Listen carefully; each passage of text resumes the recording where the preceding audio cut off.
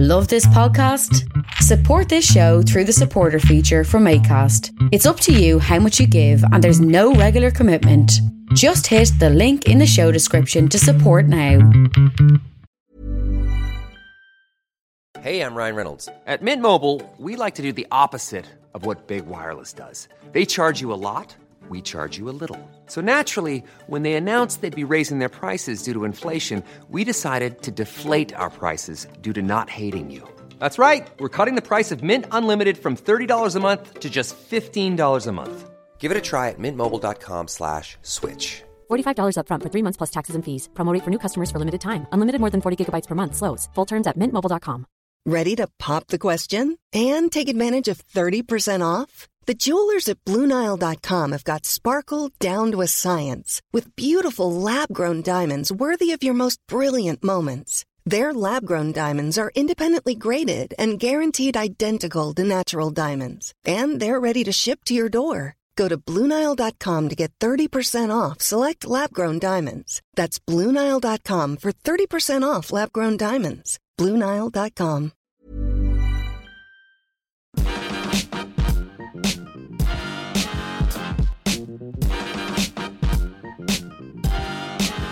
Hello and welcome to the Partly Political Broadcast, a podcast that is the sum of comedy plus politics plus referring to Foreign Secretary Boris Johnson as Forrest Lump and then dividing everything by Brexit. I'm Tiernan Douieb, and this week I agree with Education Secretary and gormless hairy potato man Damian Hinds when he says more variety is needed in the price of university education, which is why I'm pitching that MPs allow students to pay for their studies with juggling and trapeze performances. This week's hot topic that will cost you $9,000 to study is university fees, as Prime Minister Theresa, perpetually smelling something awful on her own shoe, May, is announcing a review into why the UK has one of the most expensive systems of tuition in the world. Student finance isn't working, May announced in one of those statements that makes me wonder if Sam Beckett just quantum leaped into her. I mean, we all knew it wasn't working, and unlike her, we didn't actually vote to raise the tuition fee gap in the Commons in 2010. And we're not in charge of the country, so if she's only just finding out about it all, that is pretty worrying. I mean, are we going to get her making a statement in 2026 that Brexit is pretty ropey, to be honest? I mean, I hope not, as that'll mean she'll still be PM by then, which would be fucking grim. Not only that, but this review about tuition fees was actually announced back in October, so again, if she's only just heard about it, that is a little bit concerning. Do you think Theresa May gets constantly baffled by where food has gone after she's eaten it? Actually, that does explain her cake and eat it Brexit stance. But yes, this tuition fees malarkey is yet another review that could have just been avoided by Theresa May looking in her bathroom mirror to see "you did this" written in the condensation. Well, that's not entirely true, actually. She didn't do it by herself. It was sort of a joint effort by New Labour and then the coalition government and then continued by the current Conservative government. You know, it's a bit like when you realise that Tupac and Biggie Smalls did a track together, only rather than some substandard hip-hop, this collaboration just gave us a vapid apologist crying in auto-tune and then lots of very poor students.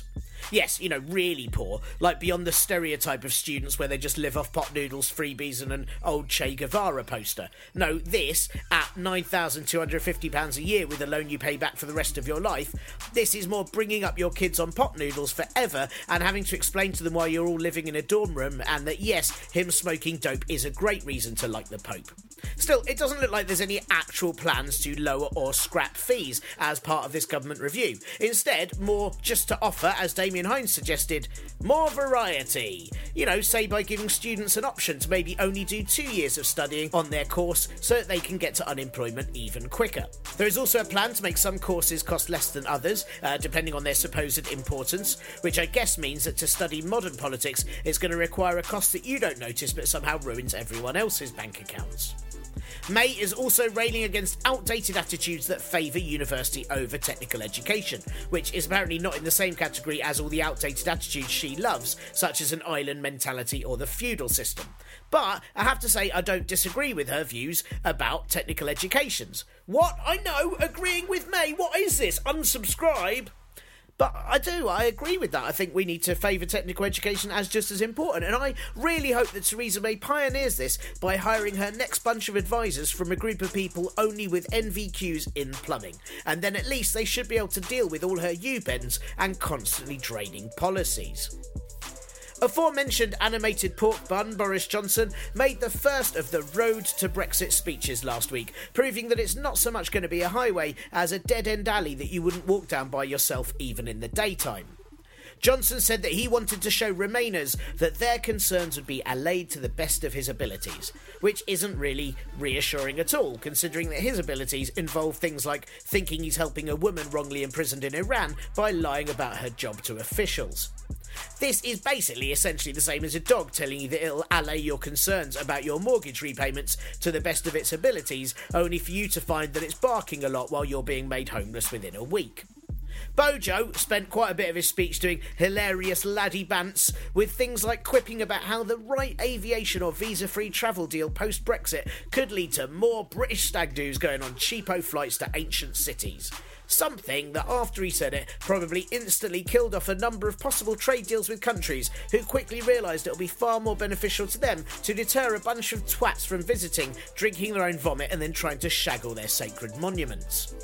Boris also mentioned how many sex tourists Britain sends to Thailand, that he could measure the channel with his sausage fingers, and then he completely forgot to mention Northern Ireland or Ireland whatsoever. Boris said that Brexit is an extension of liberal idealism because, as you know, there is nothing more liberal than closing borders, promoting nationalism, and then assuming Thailand will still let us pop by for a boning session. Ladies and gentlemen, the British Foreign Secretary, a man whose ideal promotion seems to be to become Prince Philip, wanting to unite the country by the common denominator that everyone else around the world fucking hates us. During a press conference with Theresa May, the Chancellor of Germany and the depressed Mushroom Kingdom, Angela Merkel, said that she wanted as close a relationship with the UK as possible, because she's obviously heard that phrase about where to keep your enemies. Merkel said that Germany deplore Brexit, which many Brexit supporters have been quite angry about, but actually that just goes to show that if those Brexit supporters were actually more open-minded, more European and bothered to learn other languages, they'd realise that she actually meant deplos, right? Not deplores, D+, which is German for the badge. Yeah, you see, they badge Brexit, or the badge Brexit. Yeah, see, not so bad now. No, I'm only joking, to be honest. They also actually think it's really shit. After 13 months, Northern Ireland still has no government, and again, if Westminster is anything to go by, they're actually having a lucky escape. The stalemate, or more stale acquaintance, was meant to be over last Monday, as Theresa May flew over to Belfast, only in a move that pretty much sums up her career as Prime Minister, nothing useful happened. Leader of the DUP and Paul Merton's evil twin, Arlene Foster, said May's visit was just a distraction. Imagine that, paying someone a ton of money for support and then being shooed away as an irritation. I guess that is the closest May will ever get to having kids. Depressing news in the USA, as yet again the good guy with a gun still nowhere to be found, as 17 people were killed in a Florida high school by a gunman, the 8th school shooting in 2018 so far. It's now sadly becoming more shocking news to hear a day has gone by where it didn't happen. US President and what happens when clown makeup won't wash off, Donald Trump, has blamed the shooting not on the lack of gun control, but on the FBI being too busy proving Russian collusion to preemptively stop it. No, Donald, just because you're unable to do, nay, even think more than one thing at a time, doesn't mean everyone else is the same. Before that, Trump blamed the incident on mental illness, saying that we need to tackle the issue of mental health. Well, considering that he signed an executive order in 2017 to make it easier for people with severe mental health issues to buy guns, and is currently slashing funding for mental health programmes, I mean, if that's what he considers tackling things, then I guess he plays American football by walking on the pitch and handing the opposition the ball and a ton of Colt AR-15s. Of course, again, pro-gun Americans are insistent that actually the problem isn't the ability for anyone to buy assault rifles in a Walmart if they like, and they're instead wheeling out the old crappy arguments about how guns don't kill people, people kill people, which mostly makes me really hope they get done in by a drone strike. The Mueller investigation has unveiled indictments against 13 Russians for interfering in the 2016 US election, something that Trump criticised on Twitter by saying, "They are laughing their asses off in Moscow, get smart, America," which actually is entirely correct as a statement, but really not in the way he thinks it is. In South Africa, President Jacob Zuma was forced to resign after clinging on to power, despite mass unpopularity for even longer than, well, Theresa May. Zuma openly upgraded his home while parts of the country were starving. He's a proud polygamist and has constantly had allegations of rape and corruption made against him. He defended himself against one of the allegations of rape by saying that he'd showered to avoid catching HIV, because it seems he was legally advised by a schoolboy from 1988, but somehow he was still acquitted. The corruption charges, though, caught up with him, with a court reinstating 18 counts in December last year, and the ANC giving him his 9th vote of no confidence, causing his resignation. Yes, 9th vote of no confidence. He's like a giant cat, feeding well and not giving a shit who feeds him, shagging around and taking 9 goes to die. Although, based on my past pets, someone really should have just sped down the road Zuma lived on a few years back and problem solved. Zuma has been replaced by Cyril Ramaphosa, who aims to rid the ANC of corruption, something that I hope happens, but also, based on his name, hope it doesn't happen, as Ramaphosa will sound really great when chanted angrily by crowds. Lastly, UKIP have agreed to sack leader and Andy Serkis creation Henry Bolton after a scandal involving his girlfriend sending racist text messages. This means that they're now on interim leader Gerald Batten, who just openly puts racist messages on his website, so maybe the party's problem was that Bolton was a little bit indirect for them. I honestly can't work out for Henry if putting fired from UKIP on your CV is a help or a hindrance. Who knows? UKIP are on the verge of bankruptcy too, as a judge ruled that they owe £660,000 of legal bills following a defamation action against one of their MEPs, so it does make sense that they scrapped the pound sign from their logo a while back in place of a lion, a species that is hugely declining in numbers. Back in 2014, then party leader and rice pudding skin wrapped around a jizz sock, Nigel Farage, promised UKIP would bring a political earthquake. And last Saturday, Wales felt a minor 4.2 tremor and UKIP sacked another leader and became broke. Based on Farage's other promises, that seems about right. Oh, and The Sun, a paper solely created for people who think Brillo pads are a vegetable, reported that a former Czech spy paid Labour leader and Captain Side-Eye, Jeremy Corbyn, for intelligence over 30 years ago. That claim has already been refuted by Czech officials, and it seems more that Corbyn met a spy in the Commons who he thought was a diplomat. But I like that Corbyn flits between being called an idiot who can't win anything to being a radical, dangerous spy informant just within days. I mean, which is it? Or is it somehow both? And maybe having a spy informant who's an idiot is the best, because that actually keeps info safe from foreign governments, because all they do is divulge drivel. Oh wait, is that why Boris is Foreign Secretary? Oh. Yo, yeah, yo, how are we doing? And that is my Wu-Tang circa 1997 intro. When I bought the Partly Good Wu-Tang Forever album some years ago, it came with an enhanced CD. CDs, remember them?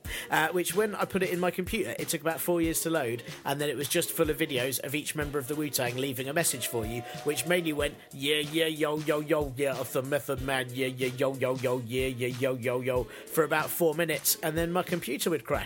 Super cool.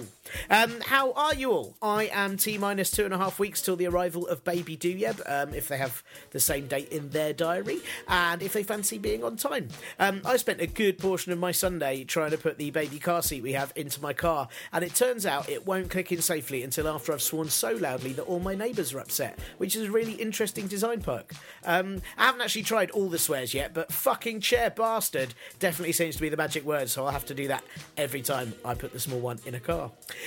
So the big news this week is that, as promised, I have made a jingle for all the usual shit I say on this show, because frankly it's got boring telling you where to contact me about the podcast or donate or review, so let's see if this musical adventure makes it all a little bit more interesting instead. Are you ready? Here we go! Thanks very much for listening to the show. Here's some things that you should know. If you want to donate to Pawpaw Bro, then do it at the site down now below. Patreon.com/Pawpaw Bro. Ko-fi.com/Pawpaw Bro. Yo, what if you want to review the show? Well, do it on iTunes or places you know. What if I just want to say hello? Well, go to the Twitter at Pawpaw Bro, or the Facebook group whose title is long, or email me at partlypoliticalbroadcast@gmail.com. partlypoliticalbroadcast@gmail.com. Love you! Yeah, so that happened. And if you'd like to never hear that ever again, I suggest you donate and review the show accordingly. Yep. I have had a Twitter at this week, an at reply, Squirrely A, from a listener called Yosuke. I hope I've pronounced that okay. Apologies, Yosuke, if I haven't. I've said it again, probably wrong. That's awful. Anyway, they probably didn't really want or require a response, but I thought that he hit on a good point. So my response is here. So Yosuke tweeted, listening to both Parpol and The Guardian's Brexit Means Weekly is developing an incredibly nihilistic feeling inside me. Good practice towards life in the UK, I suppose. Well, now, firstly, thank you tons for listening to the podcast, Yosuke, really appreciate that. And secondly, that is pretty much exactly what you do need to live in the UK, a very nihilistic feeling, that and a basic comprehension of queuing and a really waterproof jacket. But seriously though, question to all of you, does this podcast depress many of you? I mean, I'm regularly fed up with all of the politics at the moment, but if my attempts to joke about it aren't quite uplifting enough, please do let me know, and maybe I should add a section for actually fun or good politics news each week. I mean, I tried to find anything this week that might be fun. The Australian government have had to place a ban on ministers having affairs with staff due to the Deputy Prime Minister who was against gay marriage because it ruined the institution of marriage, and then he had an affair with one of his office workers. Now look, there is a good 5 minutes about how ludicrous that is and how on earth you enforce that ban with all of that, but I suppose on the surface, not actually good news, is it? It's just sort of still depressing that adults have to have restrictions on their personal lives because of irresponsible, hypocritical arseholes. I mean, when it comes down to it, I think the actual key is just to listen to this show, and any bits you feel are really depressing, just pretend that it's all a sketch I wrote based in a dark timeline. Does that work? All other suggestions to cheering Yosuke and other listeners up, please do send them to email me at partlypoliticalbroadcast@gmail.com. partlypoliticalbroadcast@gmail.com. And last ad miniature bit is that occasional podcast and person in charge of the excellent Simple Politics website, Tatton Spiller, is doing a talk in London, which may actually cheer you up if this podcast doesn't, as it's going to be on positive politics in a divided world. And that's on the 28th of February at the Lighthouse in Shoreditch at 7 p.m. And you have to book via funzing.com, which is spelt how it sounds, and it seems to have a booking process based on how to be as un-user-friendly as possible, so enjoy cracking that code. Anyway, if you do go, I'll probably be there as well, trying not to ask Tatton really annoying questions throughout, so do come and say hello. On this week's show, I interview Master Youth Coach Bob Singer, and seriously, this is one of those interviews I couldn't wait to release because it's really, really important and funny and sort of galvanising as well. It's a very long chat, so I've not put too much else on this week's show, but have a listen to that interview, enjoy, and then tell everyone else you know to listen to it as well. But in case that inspires you too much, obviously, there is also some Brexit fallout where I'll be looking at Boris Johnson's speech and dissecting it, only to find that inside, it's full of stupid. But of course, to start things off, here's some things. Do you remember some years back when the Department of Work and Pensions, then headed up by stupid big toe Ian Duncan Smith, do you remember when they said in 2012 that benefit claimants should be banned from irresponsible spending of welfare payments on luxury items such as booze or cigarettes? Well, it's just been revealed that the DWP have, in the last 2 years alone, spent over £100 million on administrating reviews and appeals against disability benefits decisions. I mean, that is a lot of money to be spent on trying their best not to give people any money. I mean, that's like trying to stop people polluting so much with their cars by blocking all the roads with a coal-burning plant. And if that isn't irresponsible spending from the DWP, I really don't know what is. Last week, the Commons Work and Pensions Committee presented their report to Parliament of their inquiry into the personal independence payments and employment and support allowance systems. And seriously, the stuff that claimants told them about the way they were treated was full-on bonkers. And I knew that there were some horror stories in here. We've been hearing about this for a while, but listen to this, right? One claimant was asked when they caught Down syndrome, as though it's just something you get when someone else who has it sneezes at you on the tube. One claimant had in her report that she was able to walk her dog, even though she couldn't walk and didn't have a dog. And someone who reported having suicidal thoughts regularly was asked why they hadn't killed themselves yet. Seriously, who was hired to do these reports? Ralph Wiggum? The companies in charge of doing these assessments are Atos and Capita, who the DWP spent nearly £255 million on last year to do assessments. Capita have a target that says at maximum only 3% of their assessments should fail to meet quality standards, but in the 3 months to November last year alone, 8% of reports had that grading, and in 2015, 56% did. I mean, was the thinking that if the government pay these useless bulks to be fit for work, then no matter what disability you might have, if you're even one iota smarter than a Capita assessor, you'll definitely be fine? Since October 2015, 875,000 disability benefit claimants have had their payment decisions changed at mandatory reconsiderations, and over 91,000 have won appeals at a tribunal. Challenges to employment and support allowance decisions have equally high results in favour of claimants. So that is great, but so much money has been spent wasting time and stressing people out that you can't help but feel that if the DWP had just spent that money on people's benefits in the first place, everyone would be a lot happier. The Commons Work and Pensions Committee have said that the whole disability benefits process needs urgent change, with elements like recording the face-to-face assessments being necessary to increase transparency and trust, though that does require the Capita staff knowing how to record the interview, not just trying to eat the camera or filming their shoe the whole time, which seems likely. The DWP have, of course, patted their own backs and said that actually the majority of claimants say they are happy with their overall experience, but as we have no film proof of that, we'll never know if that's the truth. They did say in January, though, that they will review all 1.6 million PIP claims just to make sure that they aren't actually unfair, which all in all will cost another £3.7 billion. So great, because it should be done thoroughly, but also, why didn't you just not make it shit in the first place? Seriously, perhaps from now on, the DWP should have their budget paid onto specific cards that they can only use for sensible purchases and correctly made assessments.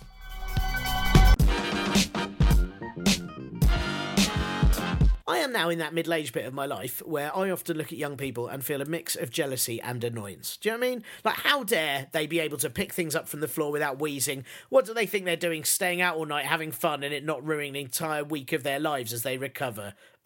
Disgusting behaviour. But increasingly, there is sadly less and less to be jealous of young people for, with housing, employment, education costs, benefits and living costs all stacked against them like a very well-built Lego wall. I mean, that is what young people like, right? Lego? Yeah? I'm totally down with the kids. Well, between 2010 and 2016, just under £400 million was cut from youth services in Britain. And now, look, it could be a coincidence, but knife crime was falling until 2011 and has been increasing since. Like I said, possibly just a total and utter coincidence. I mean, maybe Lego started making more Lego knife sets in 2011 or something. It just kind of spurred people on. But chances are, without youth workers to have interventions with teenagers who might otherwise resort to crime, they will, likely, resort to crime. Knife crime doubled again last year, and with no obvious future prospects for many from disadvantaged families, and with idiot grown-ups assuming you kids just like Lego, it creates a clear picture of the anger and disillusionment felt amongst today's teenagers. A £45 million fund has been set up in London as a 3-year initiative for young people at risk of being caught up in crime, as well as a separate £7 million fund to tackle knife crime in the capital, which is good news, but that might not be enough to recover from 8 years of cuts. And this is also a nationwide problem affecting many cities, so it needs a nationwide solution. Like, you know, lots and lots of free Lego or something for the kids. Oh, I don't know. This week, I spoke to Bob Singer, who I met some years ago at a live mayoral election debate where we both really bonded over how much we hate Boris Johnson. Bob is a master youth coach, which not only sounds like an excellent title, but also refers to the fact that he spent over 2 decades working with young people, their families, and training youth workers. He has worked with a number of young people who are at risk and supported them with projects that really utilise their skills. I remember him telling me ages ago about helping lots of teenagers get hired for a really big graffiti art project at an airport and getting paid for it, which is amazing.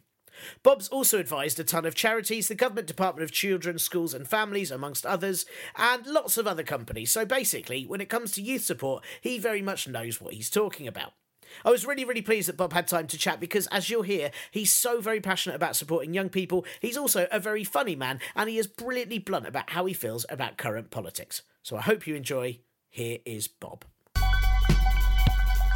I don't know if you remember when I met you, but it was at that ITV London mayoral debate, and we both sat next to each other as Boris Johnson basically lied for about an hour. And I just remember talking to you afterwards because you'd been quite angry at having to deal with him before, and you're angry at the way that I don't know, that especially sort of London Assembly at the time weren't really helping young people in disadvantaged areas.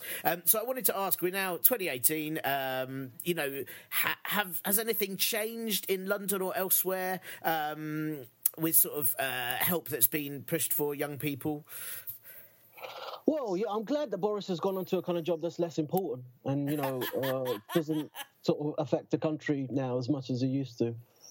So I'm less angry. I'm kind of concerned where he is now, and hopefully he's okay. And yeah, generally, I suppose I go through pangs of angry, and then disenfranchised and kind of desperate and then hopeful and optimistic.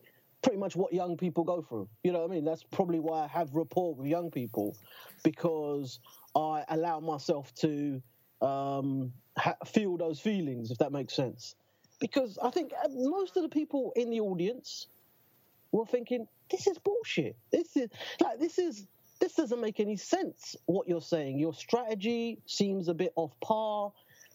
It just seemed not authentic. And he's continued that. I think anyone that really listens to Boris or supports him have got vested interest. I suppose he doesn't even really believe in it himself.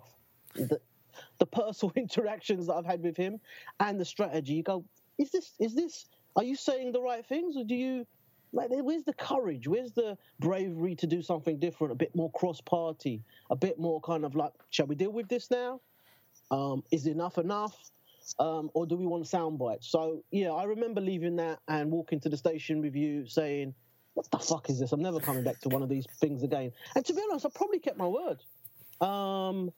Yeah, the only time was kind of when it was the riots or the civil disobedience stuff that happened, were kicked off in Tottenham.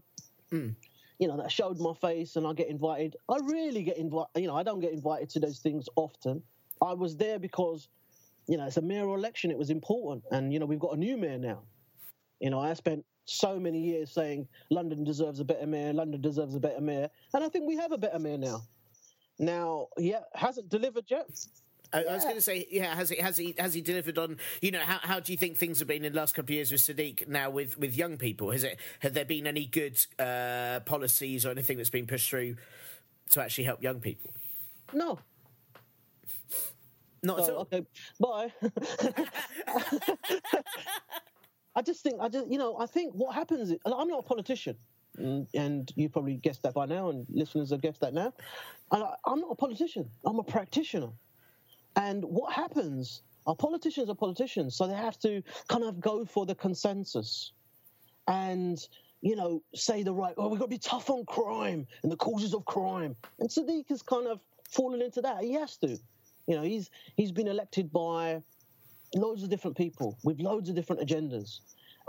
So it turns into sound bites, and, you know, he's guilty of that. And it's a tough job. Let's face it. It's a tough job being in the police. It's a tough job being a politician, has to kind of say the strategy that everyone kind of signs up to. People who really want to, like, lock them up. And there's other people like, listen, this is about, let's support some of these people that are the perpetrators of knife crime, or young people that get into trouble, or young people that don't seem to be engaging with the services. So he has to appeal to a wide mass of people. And I suppose at the core, the central thing, which is young people can't, and the ones that can don't vote. So most politicians are speaking to the people that voted for them. I mean, Boris is a lovely example of that. Still now, you know, Boris says, I'm going to talk to the people that are going to vote for me, my constituency, my vested interest. Boris is not young. He doesn't live in a high crime area. He's not disadvantaged. And, you know, so his worldview is, this is what's important in my life. And so his policies, his politics, his strategies, his focus is on his little bit of world. It's so obvious. I mean, he was a beautiful example of that. In many ways, I'm grateful that he exposed that most politicians do that. It's a really interesting thing you say that, because it does feel like a lot of the news lately has just been about young people. It's been like youth unemployment's risen, mental health issues in young people have risen, youth homelessness has risen, but yet none of the, you know, there's very few politicians I can think that kind of would be actively affected by any of that. So, you know, do you think from somebody like me who just knows things through reading papers and, you know, into articles, have things got a lot harder for young people? Has it become harder to kind of help young people as well? 100%. Now, I mean, I listened to a couple of the podcasts, a couple of episodes, and I was thinking, hold on, there's some people that have got some really good statistics. They're really knowledgeable. I think he's chosen the wrong geezer here. But I'm going to come from a very common sense approach. Is it harder to be a young person now? Like, would you rather be a young person now than when we were young? And sometimes people go, oh, no, there's loads of different technology and stuff. And I'm thinking, I don't know. I think it's quite hard now. I think it's widely accepted that this generation of young people now, if you're at school now, you have a great chance of being less wealthy than your parents. That's damning. That's never happened in the history of fucking mankind. Our children could be potentially less wealthier than us and less fucking emotionally stable, if that makes sense. And that's what's going on. You know, like buying a house in London, I mean, this kid's thinking, that ain't going to happen. So they have huge challenges. The globalization of stuff, we're fucking about to leave Europe. I mean, Brexit is going to be a proper fuck up for these kids coming through. And we had the benefits of that stuff, the benefits of loads of stuff, of growth, of thinking, education. That education, I had free, someone paid for my fees. Yeah. And you think about it, you think, well, so my kids, I have to pay for them, but there's loads of kids saying, well, hold on, the generation before us had loads of stuff that we don't have now. And so, is it harder? I think without a shadow of a doubt. Is the hardness different? Of course, it's different hardness. There's different things. But the things that stay the same are that we've got kind of upside down politics. I think that's probably the main thing that I could probably offer as a kind of, if people are listening in and they're looking at the TV and thinking, hold on, this is like more murders, more knife crime, more people are unemployed, more people are disenfranchised, suicide rates going up, mental health challenges, young people kind of feeling disenfranchised. We've got upside down politics. You know, when the government and the series of governments said, we're going to take away the winter fuel allowance, for example, right? So we're going to change how we treat the third age, elderly people. Fuck, man, that lasted 2 minutes before someone said, yeah, I'm not going to vote for you next time. Oh, shit. And it stopped. Like, the winter fuel allowance is the most dumbest. Millionaires are getting £150 to pay for their fucking gas bill. Yeah. Now, if we look at that, if you change the things that are important to the voters say, hey, I'm not going to be voting for you, mate. And politicians change. Politicians have realised this is a kind of unkept, like it's a secret, unsaid rule. Listen, we might do some stuff for the young people, but they ain't voting for us. They can't vote or they don't vote. And if we live in a democracy, that you have to serve your constituency. But I think that's upside down. For me, that's an upside down world. Yeah, because it ignores the fact that young people are going to grow up and become voters. It ignores the fact that young people are the future and young people are the people that need to be cared for. Now, you know, especially if I mean, are you finding when sort of, and I know you now sort of mainly coach people to work with young people, but you finding, like, how do you work with young people that are so disillusioned, that have got nothing to, you know, or feel like they've got nothing to look forward to? You know, if there is no jobs and there is no possibility of buying a house, how do you approach young people and try and help them see around that? So that's a difficult question to kind of answer straight away. And what I do is so this is my sound bites. I have meaningful conversations with them. I have what I'm having with you. So I'm a one-trick. I'm not a pony or a horse. I'm a one-trick. Yeah, like, I don't think I'm a horse, but I'm a one-trick person, magician. I'm a one-trick person. So I've got one thing. Like, shall we talk about this? Shall we have a meaningful conversation about this? Everyone goes, all right then. Yeah, all right. So young people are fucking hell. I literally 3 days ago had a phone call from someone said, with a group of young people I'm working with in Hackney, a phone call from a very concerned teenager that said one of the people that we were working with, she tried to kill herself on Saturday. Wow. And I'm like, okay. And she said, she's cut her wrist, she's gone to hospital, she's come back, and she's trying to get some support from the local college, she's trying to get some support from over here. What do we do? And I'm thinking, I've only got one trick. Is she there? How can I support you? How can we have a meaningful conversation? Like, how are you? So I have a meaningful conversation with him. And people say, is that it? And I say, yeah, that's it. That is it. That is what I do. And that's what I can train other people to do. And I want to get people out of this fucking, we need a new policy, we need a new strategy, we need to get a round table, we need to go to Chicago, we need to bring people in from all over we know what to do. I'm serious. I'm genuinely thinking we know what to do here. We need to speak to the young people and say, hey, what's going on for you? How can we help? How can we help you? What's your concerns? We have to build trust with them. Well, it must be really rare for them to have someone that's actually up for listening to them. Yeah, and that's getting rarer. And that's the problem. It's not getting better. I was on TV raving at various police officers. I remember Ian Duncan Smith was on a panel, and I got into one of these Channel 4 things. And, I started raving. I started saying, look, the decimation of our youth services has got something to do with what's happening on the streets and in schools. And people were like, oh, yeah, I think it has. We've had, some areas have had 100% cuts. Just the semantics around, we've had 100% cut in the youth budget. Yeah. That means you've closed down the youth service. 100% cut to me means there is no youth service. You're not transitioning the youth service. You're not transforming the youth service. If you've got 100% cut, there is no youth service to transform. It's that time of the year. Your vacation is coming up.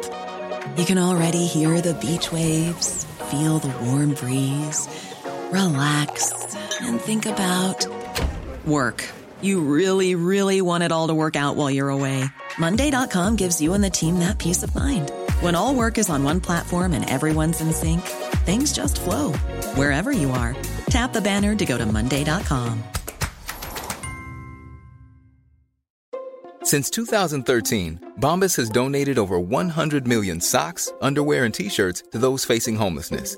If we counted those on air, this ad would last over 1,157 days. But if we counted the time it takes to make a donation possible, it would take just a few clicks. Because every time you make a purchase, Bombas donates an item to someone who needs it.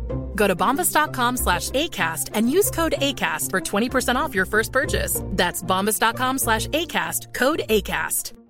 Ryan Reynolds here from Mint Mobile. With the price of just about everything going up during inflation, we thought we'd bring our prices down. So to help us, we brought in a reverse auctioneer, which is apparently a thing. Mint Mobile Unlimited Premium Wireless. How to get 30, 30, bit to get 30, bit to get 20, 20, 20, bit to get 20, 20, bit to get 15, 15, 15, 15, just $15 a month? Sold! Give it a try at mintmobile.com/switch. $45 up front for 3 months plus taxes and fees. Promo rate for new customers for limited time. Unlimited more than 40 gigabytes per month. Slows full terms at mintmobile.com. And is there because, forgive me if I sound like an idiot with this, but if you cut youth services, you're saying that there is a direct link to that and say youth crime and knife crime rising, is there? Because you often see that on the, you see people saying that the youth sentence cut, but would these kids have had somewhere to go? Would it have prevented? Could you definitely say that it would have caused a difference? I think so. But I'm going to say that. And what I would love you to do, and in fact, I've forgotten to congratulate you for setting up your own youth service with the baby coming. Oh, right. Thanks. It's a very selfish youth service. It's only for one youth. I don't know if that if that counts. But yeah, seriously, genuine congratulations to you. Thanks. And we forget, because this is always the other. When we watch on the news, it's other kids, it's other people. I'm like, I've got kids. I've got a youth service in my house. Yeah? And when we look at cuts, let me give you straight. Let me have a meaningful conversation with you, and hopefully people listening, they can answer this question themselves. If you had a budget cut, if you thought, well, I'm earning a bit less, I need to reduce my expenditure, what is the first budget you would cut? Would it be your children's food? No. God, no. Fucking, so we live in a country which says, well, we've had some fuck-ups with the bankers and all the rest of the stuff. We need to cut how much we spend. So the first place we're going to go is the youth service. And I'm like, does not anybody else think that is, what? Pardon? So like, I've got an entertainment budget. Go out to the cinema. I've got a food budget. I've got a mortgage. I've got, utilities. And in the same way, without going all fancy, in a fractal, it's fractally replicated out into our community and into our nation. We have utility budget, we have like trains, we have police, we have, agricultural type trade, and we also have a youth service budget of the nurturing of our children. Now, I can see people spending loads on art, and I think art is amazing. I don't want to cut the art budget, but we live in a place where politicians have given themselves wage increases and cut the youth service budget. That's just genuinely like, if your next door neighbor, you had Sarah and Abdul, who were living next door to you, and they said, yeah, you know what, Sarah's got a little bit less money, so we've decided to cut the kids' budget. But we're still going on holiday and we're still living ourselves, going cinema. You're like, what? And that's what's happening. We are cutting the central and I think the most important budget, which is the nurturing of our children. Like, if you in 6 months' time say, yeah, I can't bother to buy nappies, I'm thinking, Rob, what's going on? That's your job. I mean, we'll see how it goes. I don't know what the baby's like yet. They might deserve it. And so, yeah, exactly. But this is what I was sort of saying earlier. I mean, as someone who. Actually, I mean, I did have youth services growing up. I had after school clubs and things like that I would go to.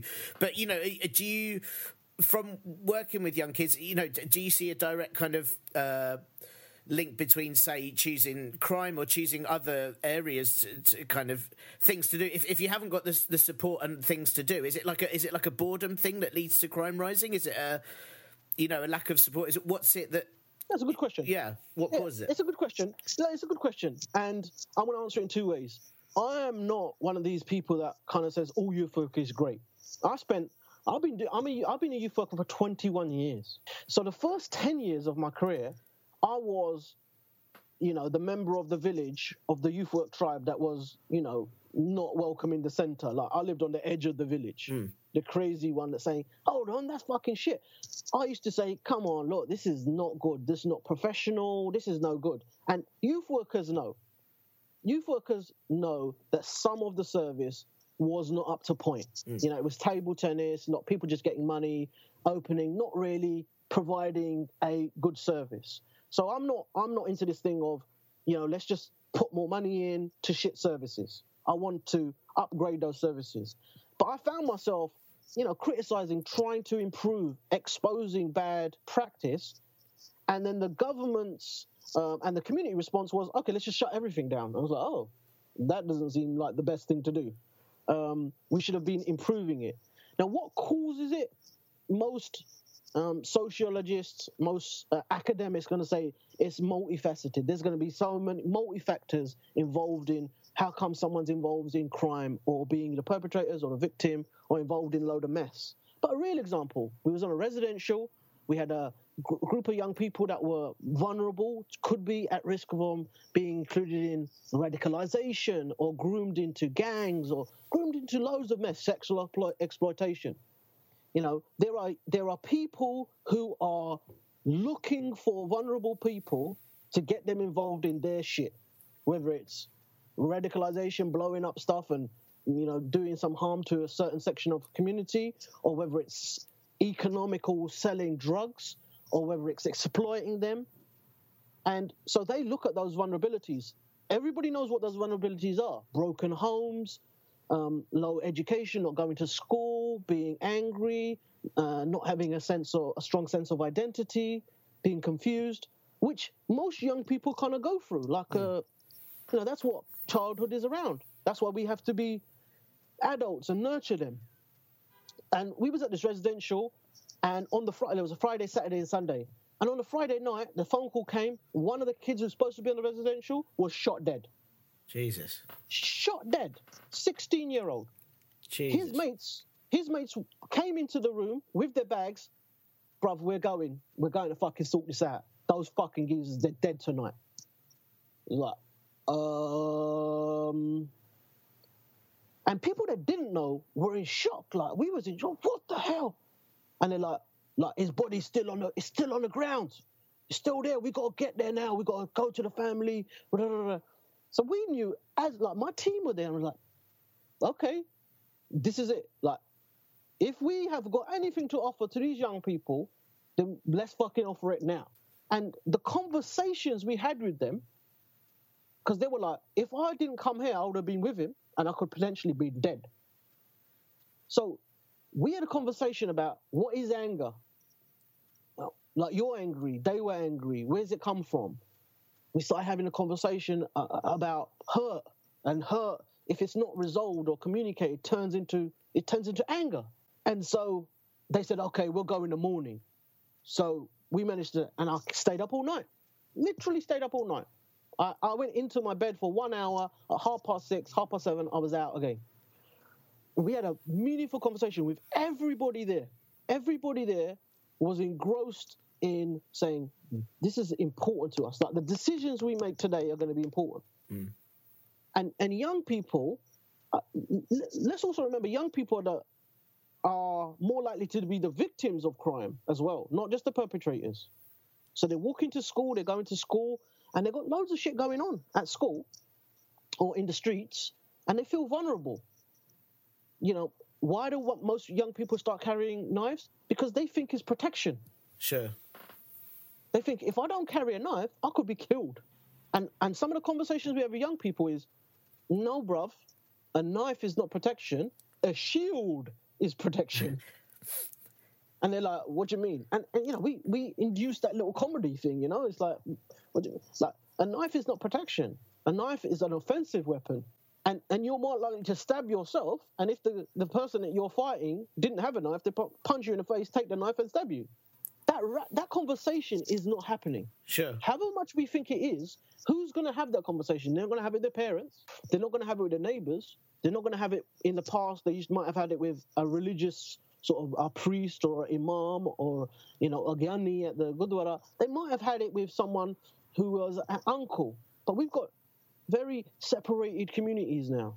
So in our day, we might have, you know, a trusted adult who's a youth worker. And if we get rid of that layer of trusted adult who's not your family member, who's not your teacher, who's not the police officer, who has an informal relationship with you, then what happens? It's one less place where that potentially that have that conversation of, okay, how do I do this?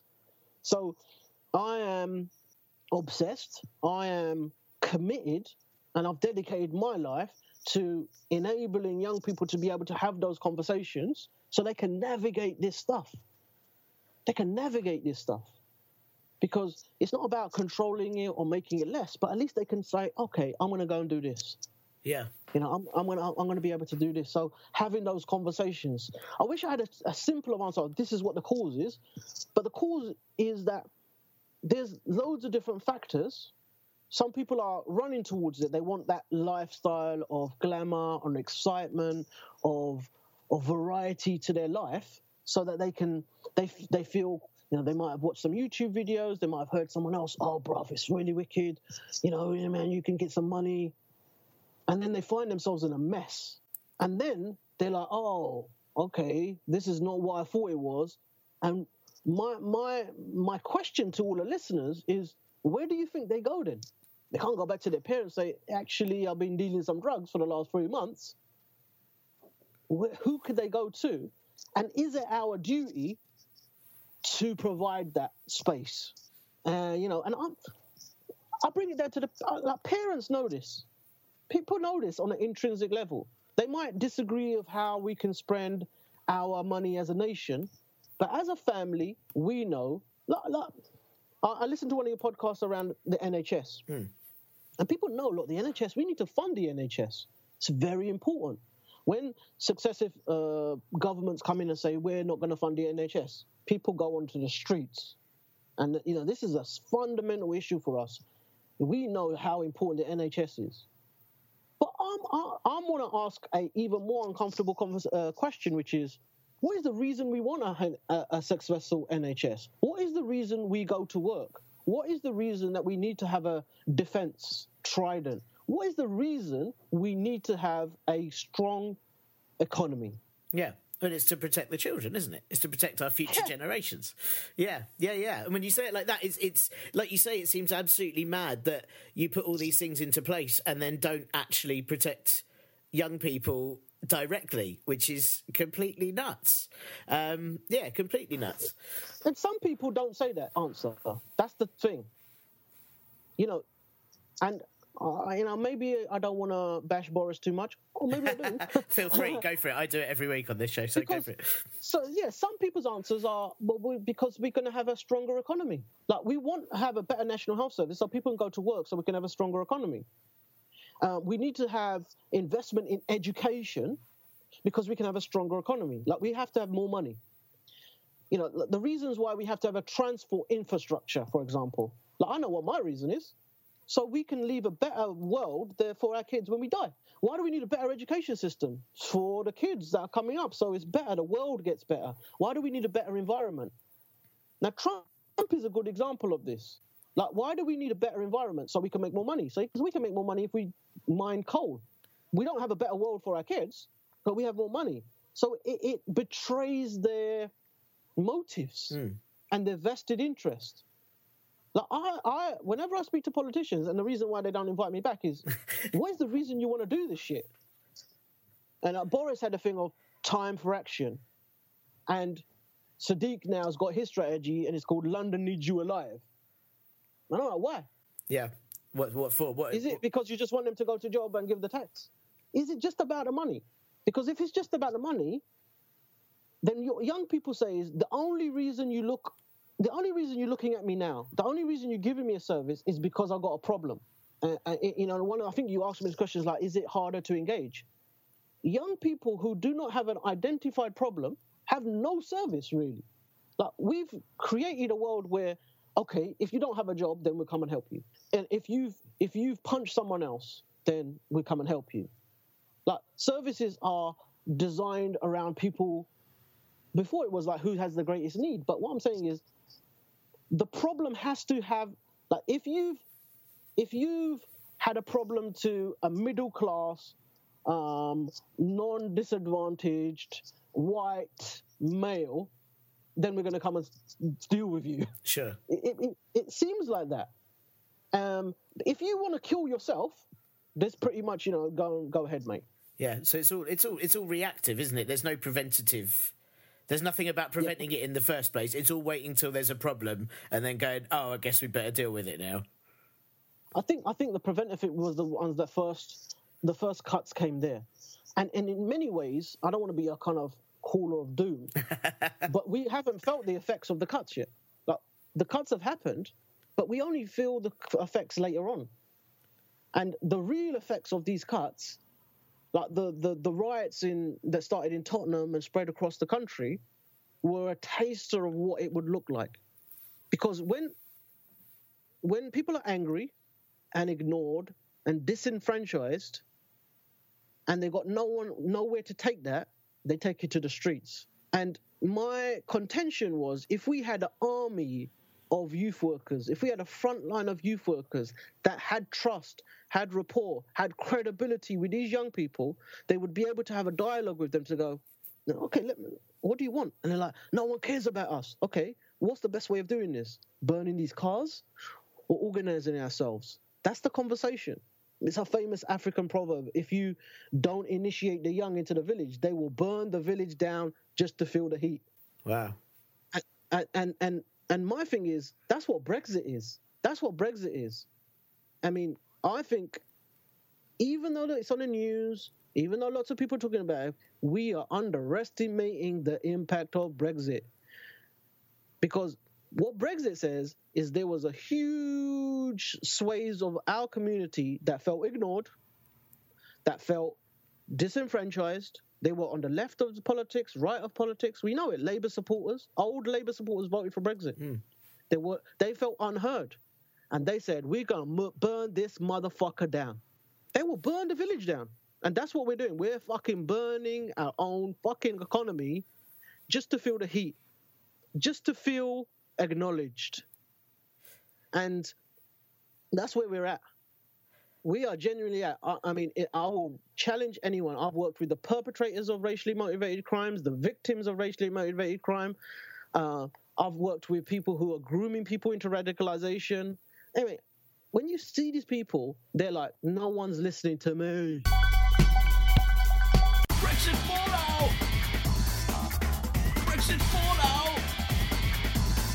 Brexit fallout! I don't know if you get that feeling when you're abroad somewhere and people you speak to can speak fluent English to you, and yet you have no clue where to begin with their language, and then you get this overwhelming kind of idea that maybe, just maybe, they're better at this than we are. I mean, that's what I get. I get that a lot. And while Theresa May was in Germany doing a joint press conference with Angela Merkel, I got it again, as Merkel said to the press that she is curious about what the UK's goals are from Brexit. Yes, so am I. The Irish Taoiseach Leo Varadkar also said that his government don't know what the Brexit government want Brexit to mean. A BMG poll said that 74% of British people don't have a clue what May wants to do with Brexit, and yet the only politicians asking what the fuck is going on are the German Chancellor and Irish Taoiseach. Is it time to treat politicians like football, where, we'll just hire in a better manager from elsewhere for a while, and May and her cabinet can maybe go coach an under-18s club in Abu Dhabi or something? Sounds about right. Last week, May said that she would be setting out exactly what the UK will be seeking from a Brexit deal, in a speech that she dubbed The Road to Brexit, alongside 6 other speeches from cabinet members. Finally, everyone thought, some answers! And then we realised that the first speech was from Boris Johnson, and we all thought, oh well, we're definitely super fucked then.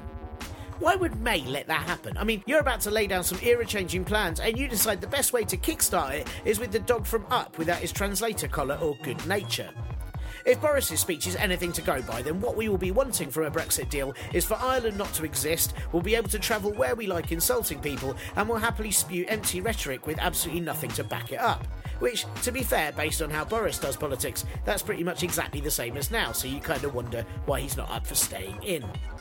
Unsurprisingly, most of Boris's speech was about how we just have to deal with whatever they're going to do, how it won't be that bad if we basically lie to ourselves, and then at one point he blamed the housing crisis on the EU, which was a very interesting stance, especially as once freedom of movement stops, we're going to lose even more much-needed construction workers. Then, when he was asked about clarity by a journalist, Bojo thought he'd been asked about carrots, and then went on about the clarity of types of carrots, proving that he can't answer even the most basic of questions without resorting to crudities. Now, I'm not again saying that politicians elsewhere have things straight up nailed, but EU Commissioner Jean-Claude Juncker said out and out that Boris's speech was nonsense, as his ideas that the EU want to build a super-state are not true and against European Union code. Something that Boris wouldn't know because he spent too many years making his own code up about bendy bananas. To be fair to Johnson, which is a sentence I hope I never have to say again, Juncker has been openly talking about instilling a directly elected EU president and a larger EU budget overall, but to be unfair to Boris, which is more fun, that's still not quite the same, and he was still talking nonsense. Guy Verhofstadt, the European Parliament representative in the Brexit negotiations, called out Boris on the idea that Brexit is a liberal event, which, he's right. If liberalism is based on the prospects of liberty and equality, and you're making a point of stopping freedom of movement, then it doesn't really quite feel like you're embracing the philosophy.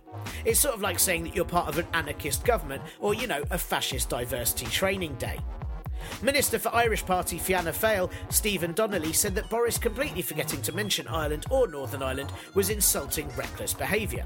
So 3 pretty good, straight-up blunt responses, which I like. And then, of course, you compare those responses with politicians over here. Mainly, Conservative MP Andrew Rossendale, who, when asked why Boris's speech was low on substance and "don't people want facts now?" he responded with, "Actually, I'm not sure that they do." Thanks, Andrew, I'm just now going to be screaming forever. And of course, Andrew wouldn't bother to check if people actually want facts, because that would be actual facts. He then went on to say that the Northern Irish border issue would be easily solved after Brexit, but just didn't say how. So, okay, maybe my best theory of what happens now and what the road to Brexit will be is that the UK government will just tell everyone that if we all close our eyes and pretend to be dead, then maybe it will leave us alone. That's got to be it, right? Meanwhile, in Germany, Theresa May warned the EU not to put ideology in front of the safety of its citizens. Incredible. Just incredible. The other big statement in her speech was that the UK will be pulling out of the EU's joint foreign policy making body next year so that we can make a truly independent foreign policy for ourselves. Because, hey, why do we need them EU lot when we've got Boris forgetting countries exist and accusing others of being giant brothels? Okay, scrap my earlier theory. I think it has to be that by acting this stupid, maybe the EU will just take pity and be nice to us while we quietly fall backwards off a wall. In other Brexit news, Labour have received 20,000 emails from party members asking them to be clearer on their Brexit policies, which shows that still the leadership's views, or lack of them, aren't really in line with the party it keeps saying are the ones that decide the policy. It also says, holy shit, they have a good amount of storage in their email inbox. Mine collapses if I accidentally CC myself into a group email.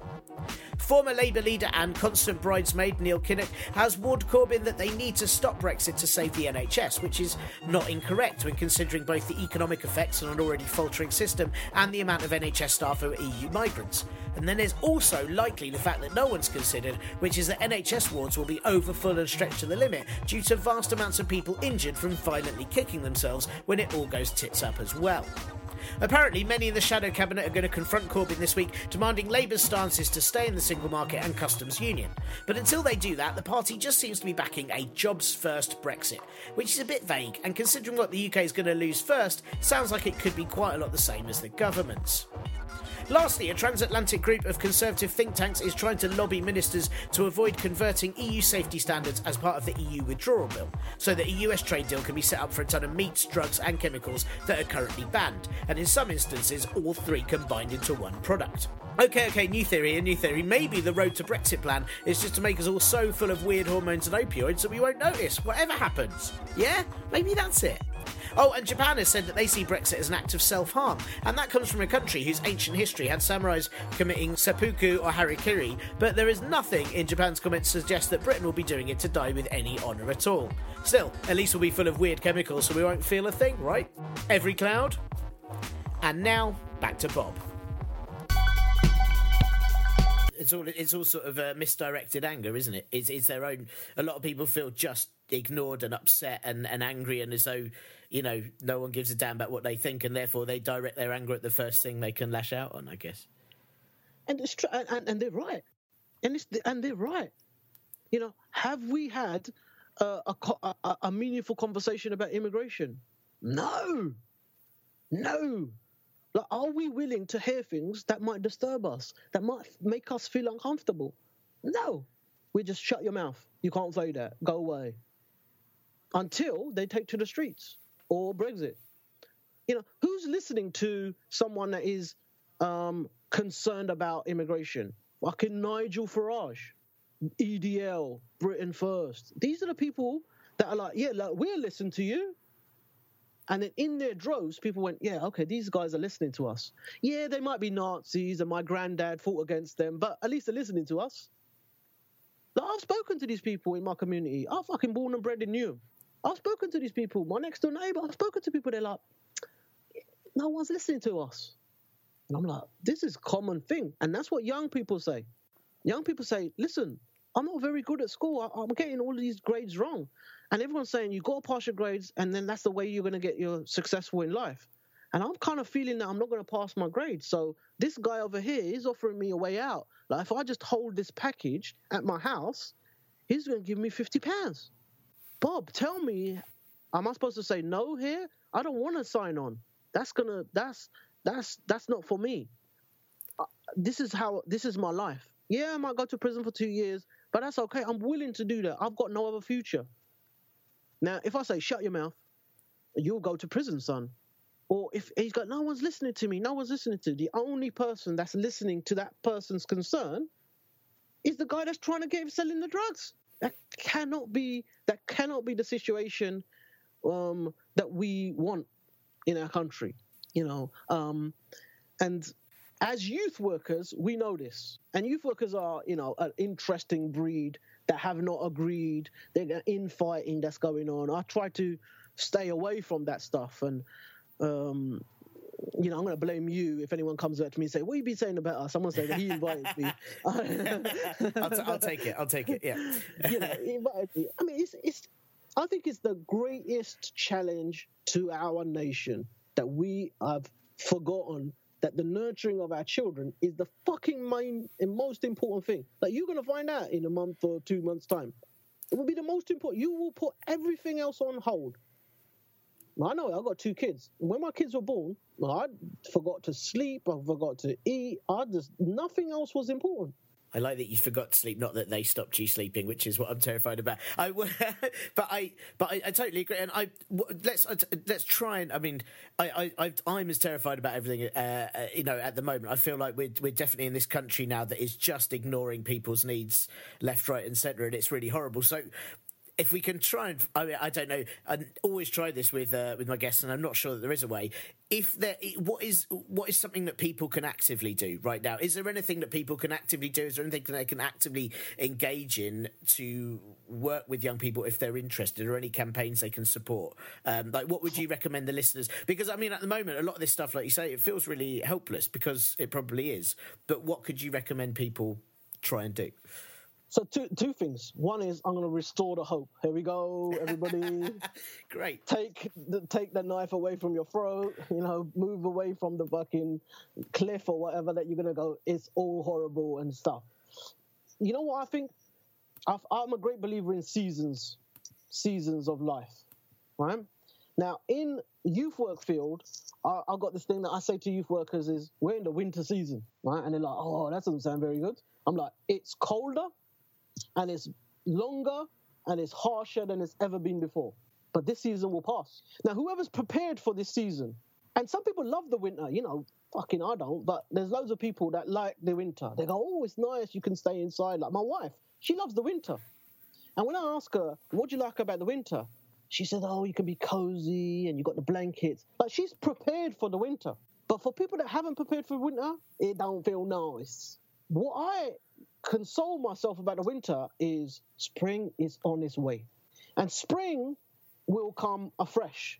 One of the good things about the winter is shit youth services are dead now. Sure. Like, we are, when winter's harsh and bitter, it kind of, all the trees and all the leaves, it's a kind of clearing and cleaning process. Like the bullshit of sound bites, of reports, of unfulfilled promises, that's over now.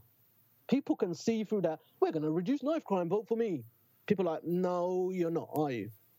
And this over-dominance of the government will help us is going to finally crack. And I would advise listeners, me and you, genuinely, like I'm not a big thing of, I'm not a politician, so I'm not like, everybody do this. I'm like genuinely speaking to you now. I'm like, there's going to be some tough times for you in the next couple of months. You, your partner, you're going to be going like this. You got to reach out. You got to reach out to me. You got to reach out to other people. It's like, how do we do this? Like, people have got loads of different strategies about, don't put the kid in your bed, all that fucking bullshit. And I realized all of that don't mean fucking shit. I've got to work out something that works for me. And I would advise the listeners to say, let's have some meaningful conversations with the young people, the people that you're scared of, the people that you think, oh, they're creating the problems. How could you get closer to having a meaningful conversation with them? How could you listen to them? Really listen to them. Really listen to see that behind the anger might be some hurt. How could you smile at instead of across the street? How could you speak to your own kids? And if there's one thing to take away is that's what's going to make the difference. Smaller steps. Like, if you're in school and you're dropping your kids off to school and they're at the school age, maybe you can speak to some of their friends. It's okay. No one's going to say anything to you. Maybe you can say, hey, how's it going? Maybe you can encourage to have a conversation. Turn the fucking TV off. How about that revolutionary idea? And say, how's it going? Listen, rather than just shouting at the kids or just saying, you know what, as long as I work, as long as I give them pocket money, as long as they got an iPad, everything's okay. That's the problem here. It's not just Boris that thinks money will cure everything. I really like that as a general phrase of, it's not just Boris. It's a really good It's not just Boris. No, that's great, man. That's really, I think that's really important. And I just want to ask you one final question. Is simply again something I ask all the guests is apart from yourself and your website and your Twitter, what other current youth campaigns, charities that you know, what other ones do you look at and think they're doing good work at the moment that you could recommend other people follow or look up online? Where should people check things out? You know, I'm going to answer that a little bit in my style, because I can mention there's some great people. You know, I work with Robin Lockhart, who is the Youth Worker of the Year for the entire Commonwealth. You know, I get to spend my days and strategize with him. So Robin Lockhart is someone. Dr. Brian Belton is a youth work legend. So how to engage with young people, what youth work is, and he's pioneering that, dedicated his life. David McQueen, a great inspirational speaker that goes into schools, dedicated his life to young people. You know, there are legends, and I'll miss some other people, and people are going to phone me up. How do you fucking say my name? But what I'm going to be saying is, there is a place that I want you to follow, listeners. There is a place that you can go into to find out how to do this, and it's called yourownmotherfuckingsense.com. I should buy that URL. You should, yeah. It's like people fucking know what to do. You know, these are kids killing each other. These are kids that need to have a job. We know how to do this. Now, we need to stop listening to the fucking bullshit and the other propaganda that says, no, it's all of this other stuff and it's all of this other stuff. When we dig past some of that news features, people know what to do. And if you want to follow someone on Twitter, it's you. It's your own common sense. The answer is not outside. You know, that we went spiritual then, so not very comedy podcast here. But you know, this really comes down to, if this was your own kid, what would you do? People know this. People intrinsically know. We have forgotten, but my hopeful, optimistic nature says that spring's gonna come. Spring is about renewal, start again. And when we start again, we say, hold on. It's not that we go, let's spend it out on all these other things and then finally have whatever we left for the young people. I want us to start with the young people and then start around. And that's what everybody wants. Genuinely, everybody wants. Trident is not more important than youth services. Yeah, I totally agree. And I think, like you say, almost just get off Twitter and do it yourself. Also, I'm going to buy my baby a shield. That's what I've decided after chatting to you. Yes. That's one of the first things I'm going to do. Thank you to Bob for that. He is such a good, clear, down-to-earth speaker, and I hope you found that as interesting and as galvanising as I did. We actually had about 20 more minutes of chat after I tried to wrap up the interview. We just carried on.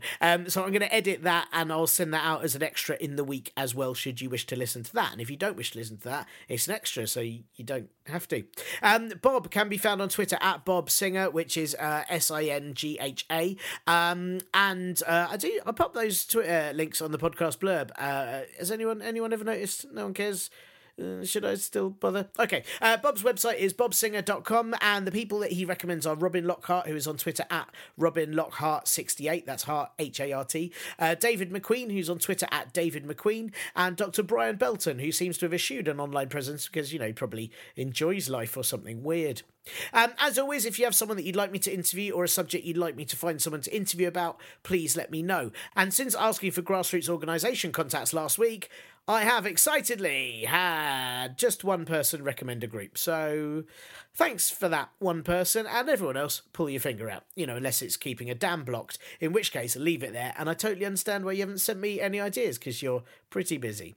Anyway, if you do want to send on any of those sort of things, you can do that at, and oh yeah, the jingle's going to happen again, deal with it. Email me at partlypoliticalbroadcast@gmail.com. partlypoliticalbroadcast@gmail.com. Deal with it. And that's all for this week's Partly Political Broadcast. Thank you for listening, and don't forget to... Thanks very much for listening to the show. Here's some things that you should know. If you want to donate to Pawpaw Bro, then do it at the sites down now below. Patreon.com/Pawpaw Bro. Ko-fi.com/Pawpaw Bro. Yo, what if you want to review the show? Well, do it on iTunes or places you know. What if I just want to say hello? Well, go to the Twitter at Pawpaw Bro, or the Facebook group whose title is long, or email me at partlypoliticalbroadcast@gmail.com. partlypoliticalbroadcast@gmail.com. Love you! Should that jingle still be there next week? No? No, probably not. Still, if nothing else, it's probably made you miss me tediously repeating it every week instead. No, not that either? Oh, okay. Well, if you have a better jingle, then you know where you can send it to. You can send it to email me at partlypoliticalbroadcast@gmail.com. partlypoliticalbroadcast@gmail.com. And thank you to Acast for hosting the show, and to my brother, the Last Skeptic, for the beat and plinky sounds. This will be back next week, when no doubt Theresa May will be exclaiming shock and disgust at what she had for breakfast that morning, while planning to have exactly the same breakfast the next day, but more of it. Goodbye-ness! This week's show was brought to you by Boris Johnson's Lonelier Planet travel guides, containing maps of your chosen destinations that have no actual bearing on reality, a brief history of the country but only up to 1951, and a selection of phrases you can say to make sure you get punched in the face within minutes of arriving. Boris Johnson's Lonelier Planet guides, for the travellers who don't like to see past their own massive ego.